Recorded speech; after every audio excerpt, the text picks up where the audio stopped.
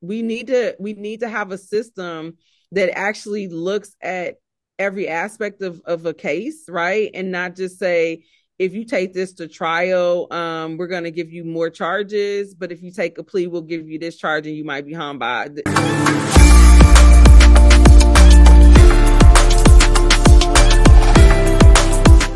As we come to a close of our interview, I guess the question I want to ask you is, so what are you trying to build? What's the legacy that you want to leave? I think for me, it's twofold. So one, I'm big on restorative justice. I think that we have to find other ways to address these issues that we're talking about.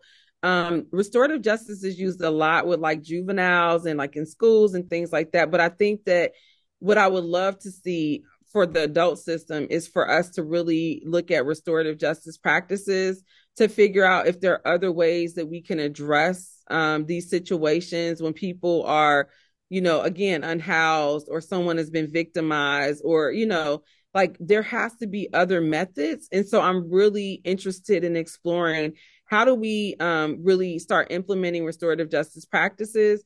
How is there healing, right, that can Mm-hmm. take place with the individuals that are involved? Mm-hmm. And accountability, like, so I'm never going to say like there shouldn't be accountability, but I think that we need to have a system that actually looks at every aspect of a case, right, and not just say, if you take this to trial, we're going to give you more charges, but if you take a plea, we'll give you this charge and you might be hung by, right? Like that's not a that's not a Yeah. that's not a justice system, right? You have people taking pleas, like the number of pleas is like in the 90 percentage because of the threat. So how do we transform these systems Yeah. where people don't feel coerced to take plea deals because they want to get home by a certain time or things like that? How do we put in place an opportunity for people's voices to be heard, for victims to be restored? The Mm-hmm. indigenous community, as well as many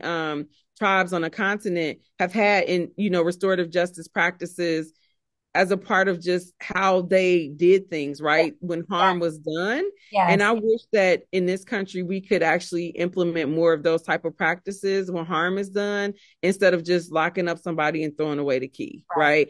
right? And throwing away the key, meaning even once they're released from prison, they're still imprisoned, even walking around. So I think that individual healing, as well as those systems providing some form of healing as well, right? So it's not just that individual person, but we have to actually change some of these systems in order to really see the changes that we want to, see happen. So that is really my mission, as far as to do healing work. As you mentioned in my intro, like to do healing work from an individual perspective, as well as with organizations and system wide. Wow. And, just I've been talking about a national healing journey and talking about it, looking at the global Pan African community and the fact that, you know, we're going to have to do some trauma healing work that's related to the enslavement experience. But now what you're teaching me is that obviously the prisoners of today are still experiencing that enslavement experience. And in fact, all of us are, because it's now wrapped up in a nice, cute looking system that really cares very little about humanity and, and us as a part of humanity. So you said at the beginning of the time when we were speaking, you said every morning you wake up and there's something that you do first thing as you wake. And what is that thing that you do? So I have been reciting Proverbs 3, 5, 6 every morning, actually, since I've been incarcerated. So recite Um it for us. I hope that people understand kind of why, because what I realized is that I wasn't in control, right, of the Yes. situation I was in at the time. Yes. And so yeah, so trust in the Lord with all your heart and lean not in your own understanding. In all your ways acknowledge him and he will direct your path. Mm. So that is what I wake up to in the morning, and that is how I start my day. So you're a pathfinder.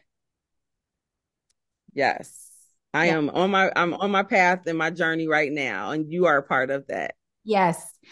So, is there one thing, or what is the one thing that you need in order to continue this journey, and build this thing that you're trying to build? You know, I think that I have a few barriers, that I personally have been dealing with. I still owe restitution related to my case.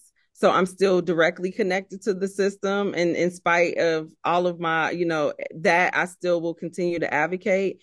I think just supporting the work that I'm doing, my ministry call is to do healing and restorative justice work. And so any person that is interested in learning and getting involved and getting engaged in that, and then advocating for the abolishment of that clause in the 13th Amendment, as well as on the state level. There again are numerous states that still have slavery in their constitution, and it needs to be removed on the federal level as well as the state level. So I just want to empower people, because that will help with my liberation and freedom within this country. Absolutely. Absolutely. You've got my mind going. And I'm usually a lot more talkative during our sessions with our guests, but you've got my mind going, and I can feel it in my body. I can feel a kind of heaviness, but I can also feel like an elevated kind of like awareness that has come with our conversation.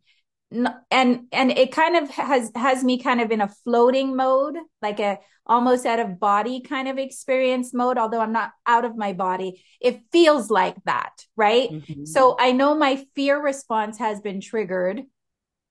And then there's this aha, like, of course this has to be incorporated into a national healing journey. Why wouldn't it be? So there's Mm-hmm. this awareness that's coming. And then the awareness also that there's this spiritual enslavement that is present, that goes along with the physical enslavement experience, and the bigness of trying to disentangle that, or even figure it out so that we can create a path for our people to be free, so that the spiritual enslavement that we've been under, it breaks. Because I think once that breaks, then we'll see so much freedom that comes to us in the aftermath of that. So I think I have a lot of thinking to do as I end my conversation with you. And I do want us to continue talking. We're having our first dialogue, I think, next week, Friday, where I'm bringing a bunch of people together to just talk about what does a national healing journey look like. And I'm not just talking about like healing emotions, but I'm talking about healing prosperity, abundance on that kind of level for us as a nation. How do we tackle that? And it's so big, but if you tackle one part and I tackle another, and then, all the people come together who have the answers and have been working on that, then I believe we can do something together. And, as far as us being released to just kind of be in our own space and make our own space free of all of this disadvantage that has come, and the lack of liberty and the lack of freedom that has come, I think it's now time for us to own the space. There's so much that's here now. There's so many of us now. There's the technology that's available. So I'm hopeful you'll join me, and that so many others, once they begin to hear the message, that we can come to that table. And I mean, absolutely everybody come to the table, not just the professionals, but everybody who has a part of the answer come to the table. So I extend that invitation to you now, ask you to just broadcast that out to your networks and see if we can, start to have that conversation. Maybe there's somebody who's already in government and having the conversation of how do we bring healing to the entire African nation? And perhaps we answer a part of a prayer that we as a people have been praying for a really long time. Absolutely. I would love to be a part of that. That's what it takes. We have to, like I said, that mobilization is critical, and it starts with just a few and then it builds from there. Absolutely. Absolutely. So, can I say a prayer with you as we close? Absolutely. Yes. All right. Father, we thank you. We honor you as our wonderful creator. We honor you as our liberator. And we know the Egypt that we are living in, and we know that it's not about the physical, but it's about the symbology. And so, Father, we honor you for hearing our cry. We honor you for responding to that cry.